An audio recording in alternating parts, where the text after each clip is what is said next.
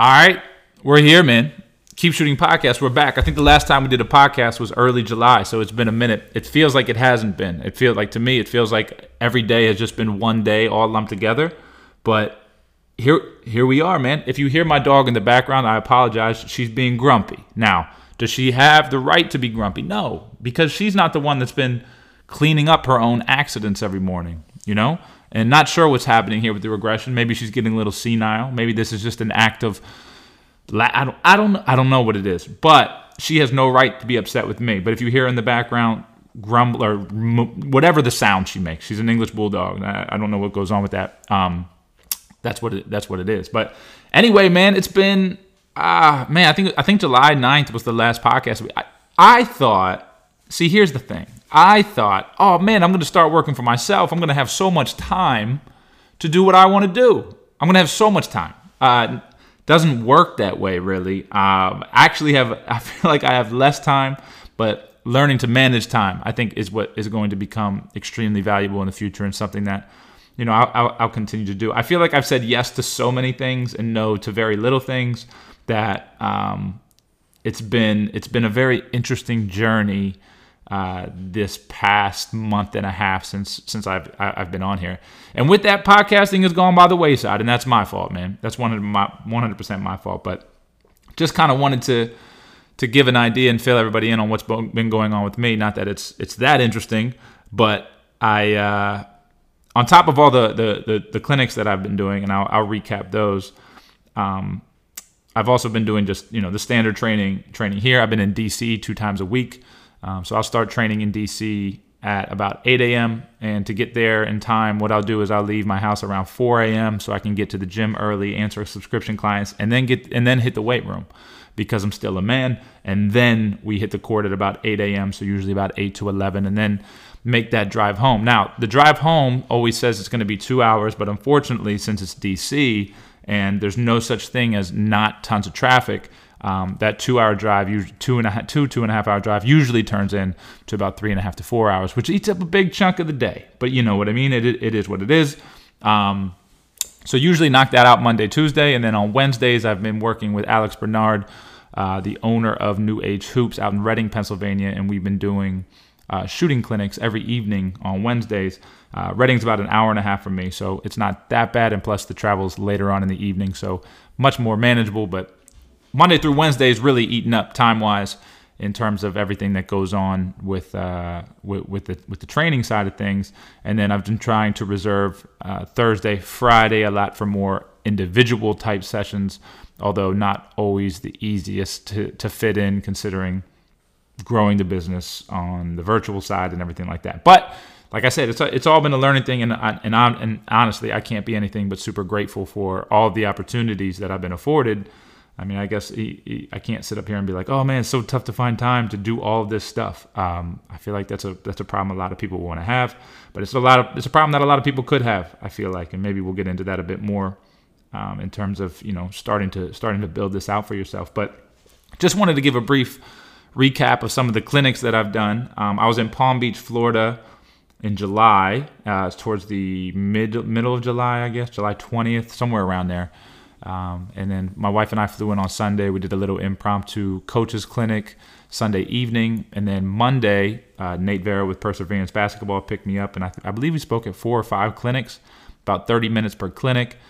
Always good to talk to the kids, but even better to have the little breakout sessions in which we can kind of start to go over what I see as, you know, the core fundamental aspects of shooting, and something that, you know, if only just a few kids can connect to, I consider that time very, very well spent. And if you know me and you follow what I do, I'm such a big believer in understanding the energy component and learning how to create that efficient energy, right? We all want the outcome associated with made shots, but yet we don't focus on repeatedly being able to create the energy that produces that said outcome. So that's a lot of times what my focus, you know, becomes on. Also, you know, it's always nice just to be able to answer questions from the kids as they come in.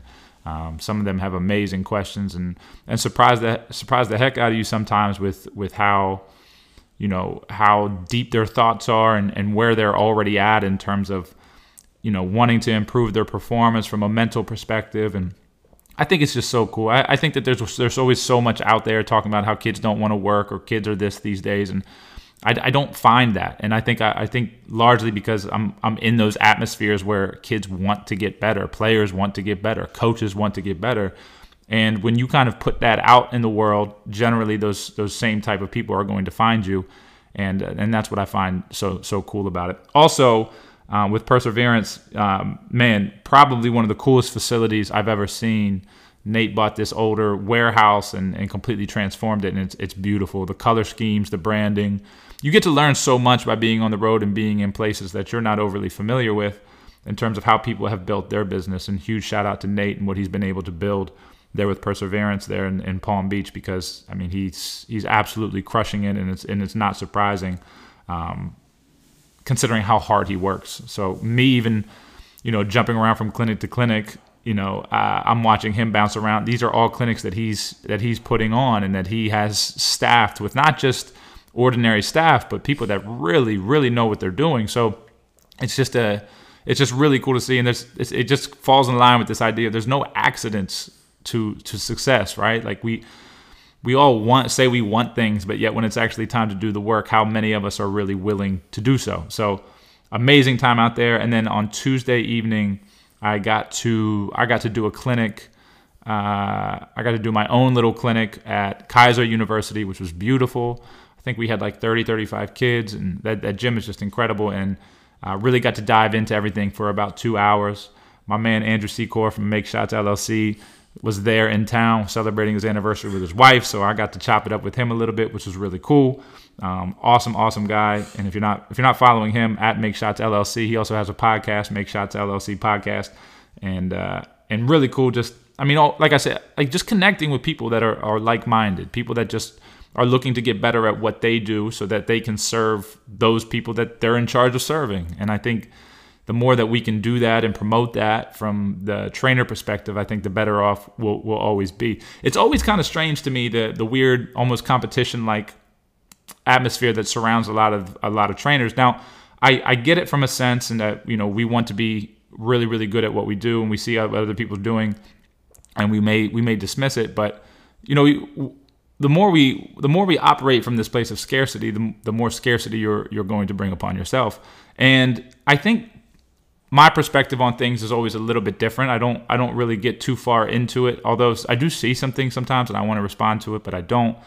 And the reason being is it's not that serious, right? Like, I think a lot of people have been only in the training game, so maybe they haven't been subject to what it's like in a corporate type setting or a more traditional job type setting. Whereas if you were, you may look at what you're doing, and I just see all of this as just gravy at this point. You know what I mean? Like, I can't ask for anything more than what I'm able to do. Like, I get to wake up now and do exactly what I love to do every day of the week. Why would I ever care what anybody else is doing? And I think that that's something that we can all, take with us a bit, in terms of, just your definition of happiness is your definition of happiness, and nobody should be able to influence that, right? And if there are people that are influencing it in an indirect way, maybe you need to take a step back and realize that, we're not here on this earth that long to really be that concerned with it. So, uplift others rather than put them down or try to put yourself on a pedestal, because, you know what I mean? Like, you just never know who you're going to have the ability to run across later on in life, or who you have the ability to impact. So, but yeah, amazing seeing Andrew and his wife. Really appreciated him coming out, and he had his whole notebook and was taking notes.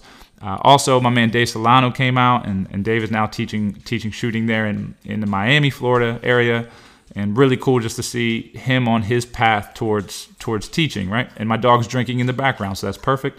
And but yeah, I got to have a real cool conversation with Dave at the end, and I told him, I said, look, man, how this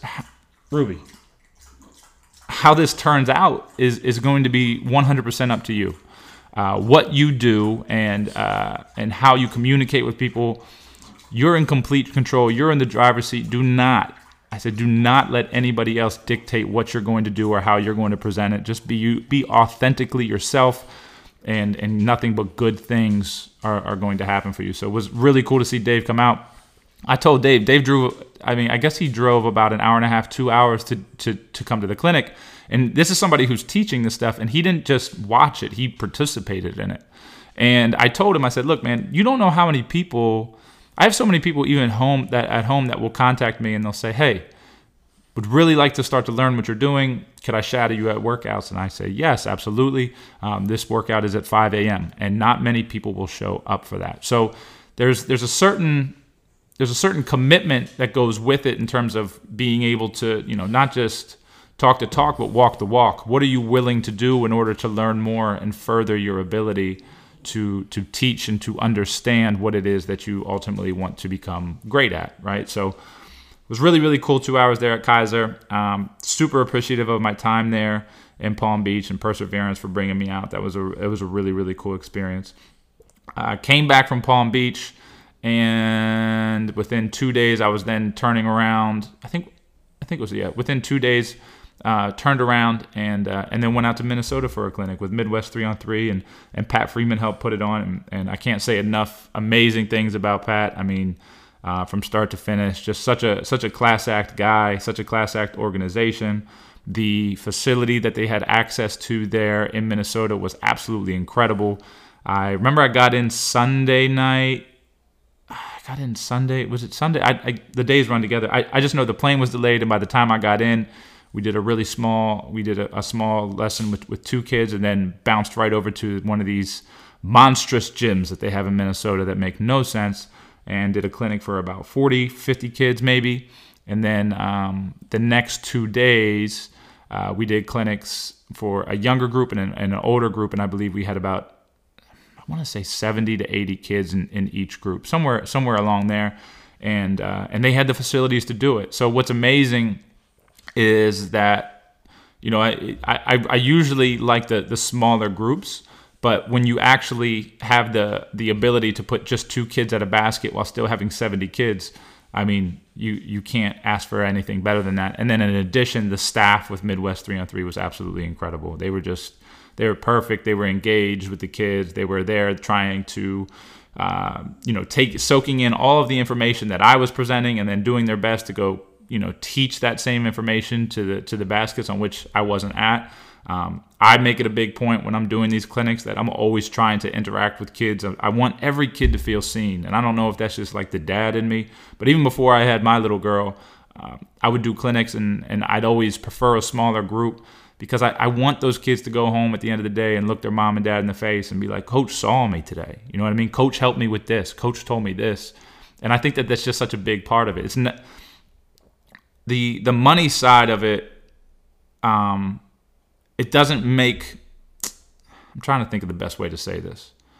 I'd rather make less money and have a bigger impact on a kid. And I think that's the big thing. I'm not just going to stuff the gym full as many people as possible just so I can meet a certain number. It's just not the way I'm going to do it. I think there's enough ways to make money in this world that we can do so without sacrificing the product or sacrificing the intention behind what we're doing. And that's what we did there. So that was incredible there in terms of the facilities and what they were able to do, and still getting to interact with all the kids.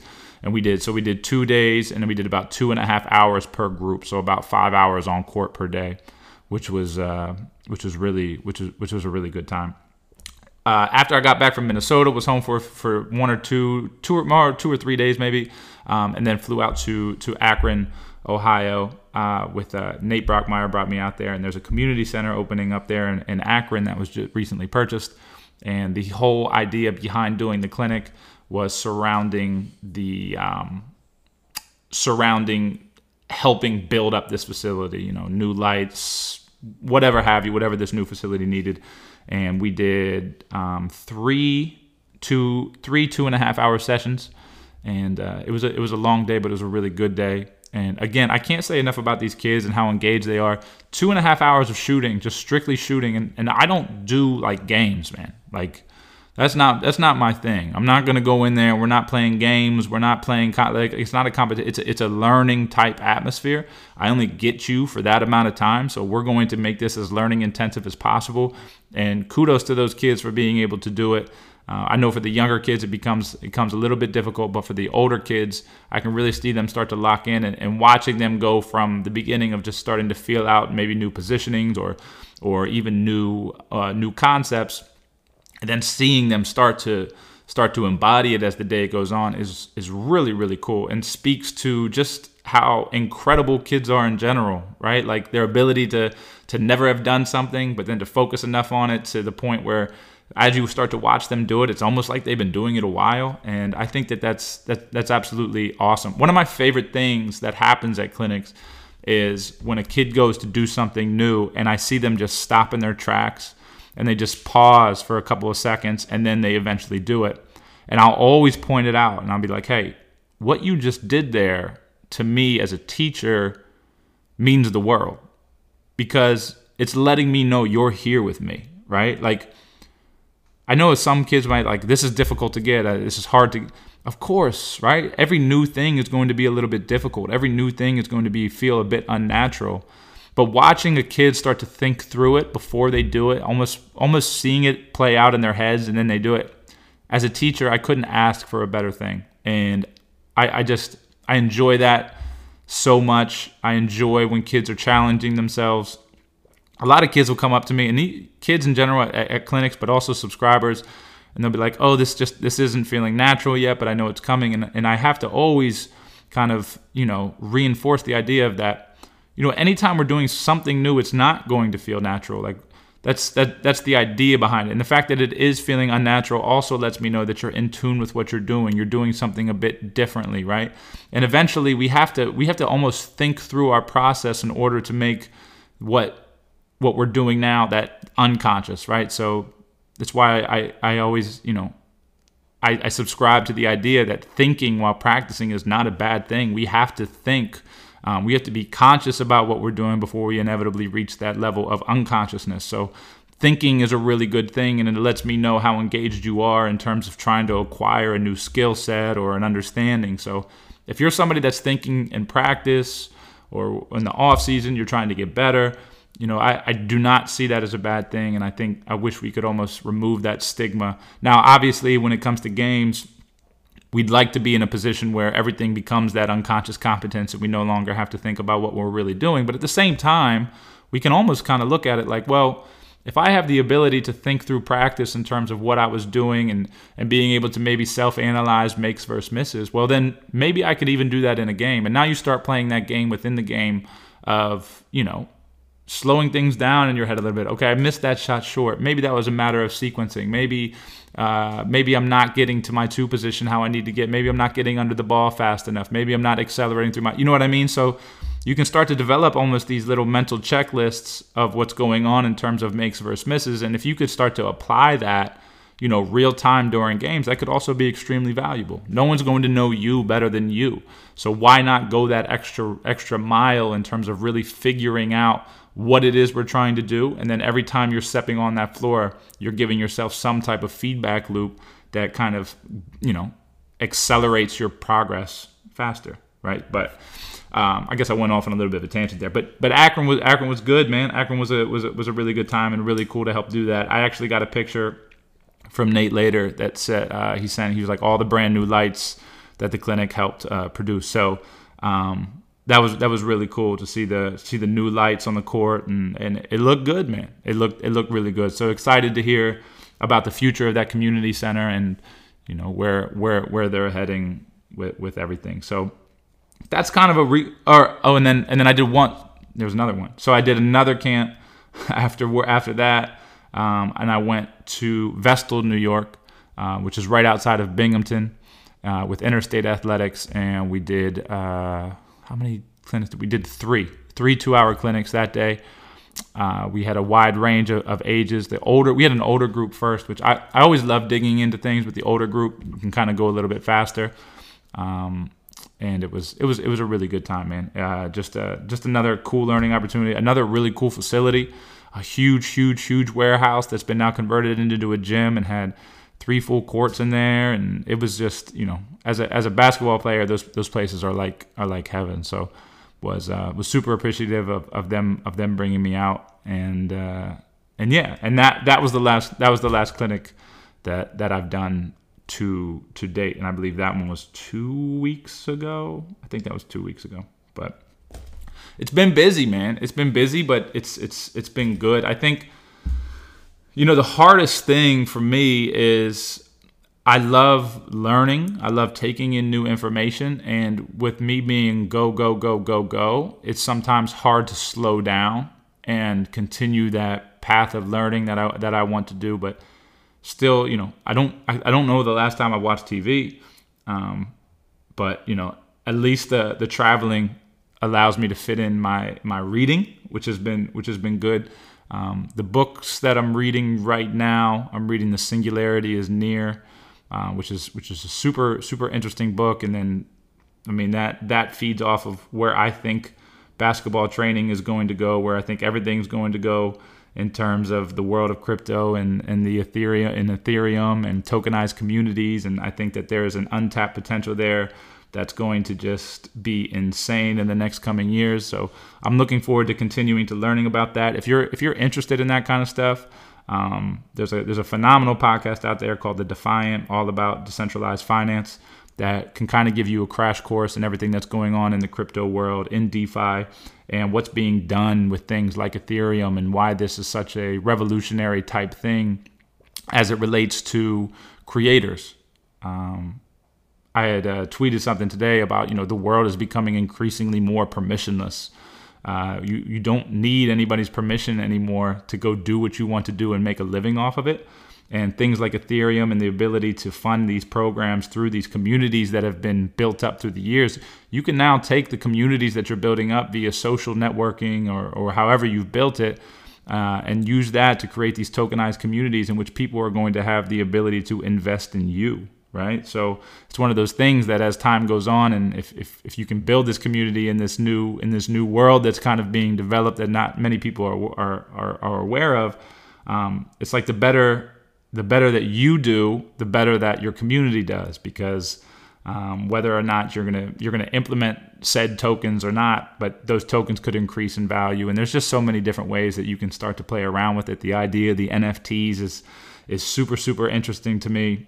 Having that unlock some type of specific access to content, to the individual, whatever. There's just so many things out there, and as I grow more fluent in it and understand it more, I'm really looking forward to diving into that more and more, because I think that there's some opportunities there that it's going to make life as a teacher that much easier, and not so much of a maybe not so much of a you have to be on the court all the time to make the impact that you want to make, right? So I'm finding how important time is through all the traveling, through everything that I'm doing. I value so much the time spent with my wife and my daughter, and I'm always looking for a way to maximize that to the most of my ability. And I think that where the world is heading, and in that metaverse type space and everything, I think that's going to open up, so like I said, so many opportunities for so many people, and it's just beginning. And if you're not up to date on it, or you haven't even begun reading about it or listening to it or whatever have you, I highly suggest you do. I think that as a good friend of mine who kind of turned me on to all this stuff now, he kind of equates it to the beginning, to kind of that feeling of what it was like when the internet first started. And there's just this world that so few people know about, and if you can be one of the first into the space, why not? So really interesting stuff there. So that's The Singularity is Near, and while it's a cool book, it's also an extremely scary book. So moving on from that, I'm also now reading a book called Greatness, which another friend has sent me, and it's a very interesting book about a type of sports psychologist who has been around some of the top athletes in the world, and stories that he's sharing, and then methods that he's used. And it's a short book, but it's a really intriguing book. I love the short books. I've said it on here before: day to read, lifetime to master. You know, that we don't need to read a book that's 400 pages long in order to get the impact on it. Just you reading a 100-page book may be something that you could read over and over and over again, and your investment in that will eventually compound, and you'll be able to make something of it in terms of how you apply it to your life. I think so often it's really interesting. The author of that book, Greatness, makes the point that so often we're willing to spend money on very superfluous things, whether that be dinner or, you know, whatever have you, a night out, and we all enjoy that for sure. But when it comes to actually putting money down towards investing in what our future is, or a way to maybe increase our skill set, we're hesitant to do so. And it's so interesting that there's books out, and I've said this before, but there's books out there that you can buy right now for $14.99 that could end up making you six figures within a year, right? As long if you just take that book, take the information, use the information, and apply it to your unique scenario, there's nothing that says that book can't help spark that for you. And now you're looking at an ROI that's completely out of this world, right?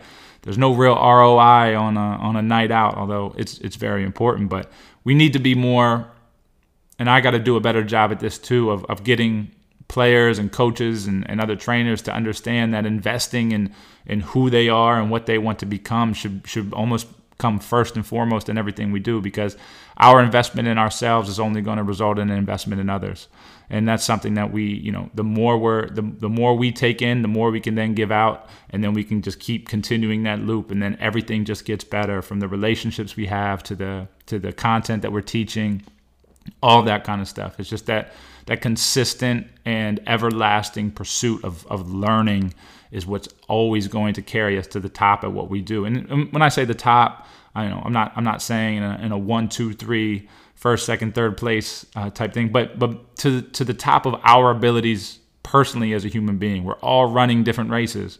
No one has the same exact upbringing as anybody else. So the idea of even competing with somebody in a certain field, or it doesn't make a lot of sense, man. None of us are going through what other people are going through, but we can 100% control, you know, what we're doing to better ourselves as human beings, and how we can then, you know, kind of influence others to do the same, right? So that's what I'm reading at the moment, and I've really been enjoying it. I've also been in the midst of writing 2 ebooks. So the one ebook that I'm finishing up is an ebook that I did in connection with my man Matt Montgomery out in Utah, and he helped with an amazing photo shoot out there and video shoot for everything for this ebook. And so that will be I'm looking to have that done by the end of the month, which is it's more so of an overall, you know, all-encompassing view of shooting. If anybody is familiar with my 8-week ground up program, it's kind of like that, but on steroids, I guess, in terms of the content that's being presented within it, and then obviously in a long form type way with the ebook. The second book that I'm working on and finishing up, and I have all the content done for it, and beginning to finish the writing portion is what I'm calling the 7-day guide hand diet. And the reason that I decided to do that was just because, you know, the more people I get in front of, both virtually and physically, you know, at the camps that I do and the individual training sessions I have, and then obviously everybody within the subscription, with younger players especially, and then it seeps over until they get older. I see consistent problems with the guide hand and a misunderstanding of what goes on with it. And you know, it's one of those things that I think if you would have approached me with this topic in 2016, I would have been so ignorant to everything that happens with that guide hand and with the shooting hand that I probably would have dismissed it and said, you know, just shoot. You know, you just shoot it, right? That's always the answer. Hey, man, just shoot it. But when people are paying you money to fix what they're doing because they're not seeing results, just giving them the answer to just shoot the ball isn't always going to be what has them coming back, or what has them, even more importantly, telling other people about you. You know, our job as a teacher really shouldn't be to keep people as long as possible. Our job as a teacher should be to give them the tools necessary to succeed, and then have them go on their way to either do it themselves, teach others, or maybe bring in possible, you know, more people that need help to you, right? But our job shouldn't be to just have a person forever and ever and ever. If that's the thing, if that's what we're trying to do, I don't know. I just don't see teaching that way, especially shooting. I don't see shooting that way. Anyway, so yeah, I'm building out this programming, and what I started doing was I started implementing these techniques within the understanding of the guide hand with a variety of players that I've been working with on a one-on-one basis. And I started to have the ideas about it in terms of what I wanted to do. I was watching a lot of great shooters. I would think about my process through it. The thing with being able to shoot is that oftentimes we like to think that we would want somebody teaching us to shoot the basketball that knows how to shoot the basketball. And I think there is an extreme benefit of that. But at the same time, just because someone can shoot the basketball well does not necessarily indicate they have the ability to teach it or that they even know what they're doing, right? So, the more I do things, the more I think about what I do, and then I'm trying to figure out why I do it and things that I've done naturally without really any teaching points. But, the guide hand to me, it becomes largely about the ability to relieve pressure. And what I often see is an overcorrection of the guide hand. So what I mean by that is a lot of times when a player is younger, they usually use the influence of both hands in order to create enough power to get the ball to the basket. It makes sense, right? Like they're trying their best to do so. Obviously, at a young age, if we can get them pushing through the ball with one hand, that's going to be extremely beneficial, but it's not always realistic. You're not going to be able to intercept the habits of every kid early on, although the better the teaching gets and the more information that's out there, this is definitely within the realm of possibility. But I'm just looking at, I'm looking at everything that I'm seeing, and the biggest thing I would see is the overcorrection. And what I mean by that is, somewhere along the line, somebody gets in a kid's ear for the right reasons in terms of being, hey, this needs to be primarily a one-hand shot. The more we can just get the shooting hand pushing through the middle of the basketball, the better chances we're going to have of making that ball go straight and stay on line with our target. And it makes complete sense, right? It makes complete sense. And so if you take somebody that was struggling with the guide hand interference, there's going to be a million things thrown at them, from put a quarter in your hand to holding this board to whatever have you, man. There's so many things out there that are in additions to the actual shooting process. And I get approached with a lot of them, like, what do you think of this? Like in terms of guide hand removal, And if any of them worked, they'd probably be stopped being made. I don't think they work. I really don't. I think most of them are very gimmicky, and I think a lot of times you have people behind them that don't necessarily dig deep down into the idea of really teaching. It seems like more of a money play to me, which is fine, man. Get your money. I get it. But I wish that, you can't just hand somebody a tool and then expect them to understand the ins and outs of how things work. So what I often see is an overcorrection. So what I mean by that is players start to get so enamored with the idea of shooting a one-hand shot, which they should, that what ends up happening is that guide hand comes off the ball way too early in the process. And as a result, what it can end up happening is, I have a lot of players that say, well, it feels like the ball's coming off my different fingers every time, or I feel like I don't have as much power, or I feel like I don't have as much control. And all these are in contribution to the idea of that guide hand coming off the ball a little bit too early. Now, I do understand there is reason and time for doing so, especially when you're trying to isolate a habit. But as we start to understand how that ball's supposed to move, and as we start to understand the kind of the roles of both the shooting hand and the guide hand, what starts to become important is the idea of relieving pressure, but not to the point where we're relieving it way too early. And it starts to really piece together and make sense the more that you start to work with players with it, as they start to get a feel for what it's like to be able to relieve pressure with not removing the guide hand too early. And I've now developed almost like a systematic process of going through it, in which I've had players. I've had players, and I don't mean this, I'm not saying this like for a shock value type thing for all 6 people listening. I have players now that I've worked with that are very, very new to the game, right? Very, very, very green. And what I've been doing with them is implementing this process and have them, literally within 2 hours, I can get them shooting what looks like a pretty jump shot. Now, now they're not going to leave, and all of a sudden that's ingrained, right?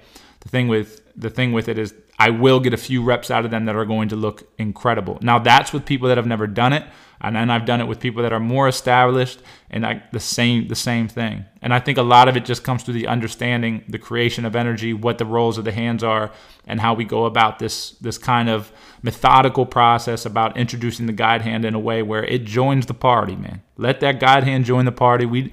The guide hand doesn't want to bail out too early. Don't let the guide hand Irish goodbye. Have the guide hand stay for the entire party, and good things will happen.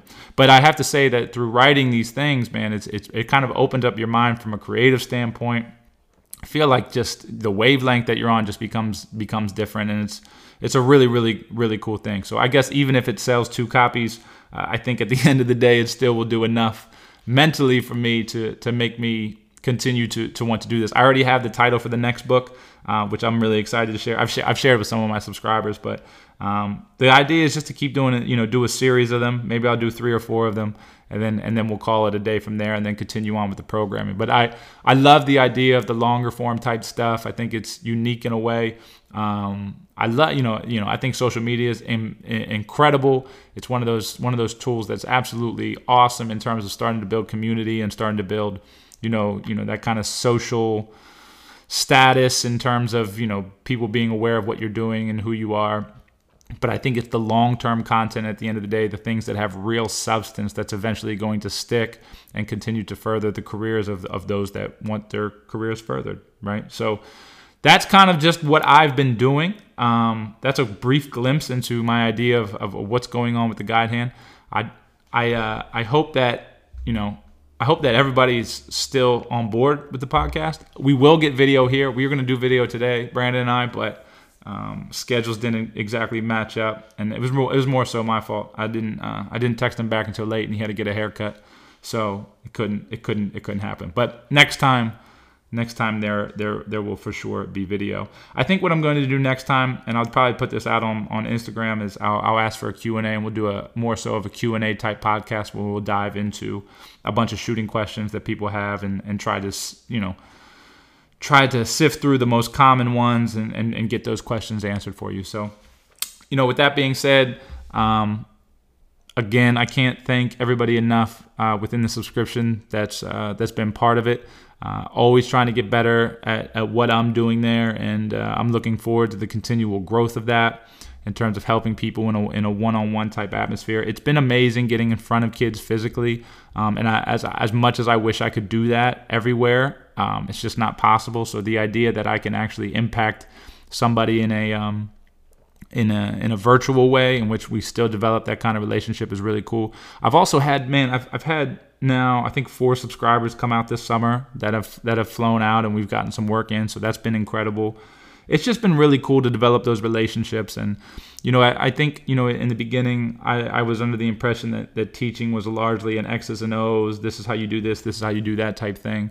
But it becomes so much more than that, man. There's so many players out there that are looking both for the direction in that, but maybe just the life direction too. And I'm not saying I have it figured out. I don't. But I think that when you have somebody that's maybe been through things that you're going through, and you have the ability to bounce ideas off them, or even things that I can recommend to them that, hey man, when I was your age, I wish I was doing this. I feel like I have players now that whatever they decide to do in life are going to be so wildly successful.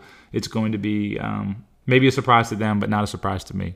Because the path that they're on at 18, 19, 20 years old, I could only dream of being on at that age. I was just, I was not on that path for sure. And the information that they're taking in, and I know that it can be overwhelming with what's out there, but there are the classic things that have been written and that are proven to work, that if you start to get a head start on that kind of stuff, and obviously I'm talking off the basketball floor now, I just think that your potential in terms of what you're going to be able to accomplish is going to set you up just so far ahead of your peers. It's going to be ridiculous. And I do think that will run into the basketball court as well. So I appreciate you all. I hope you all are having a wonderful, wonderful week.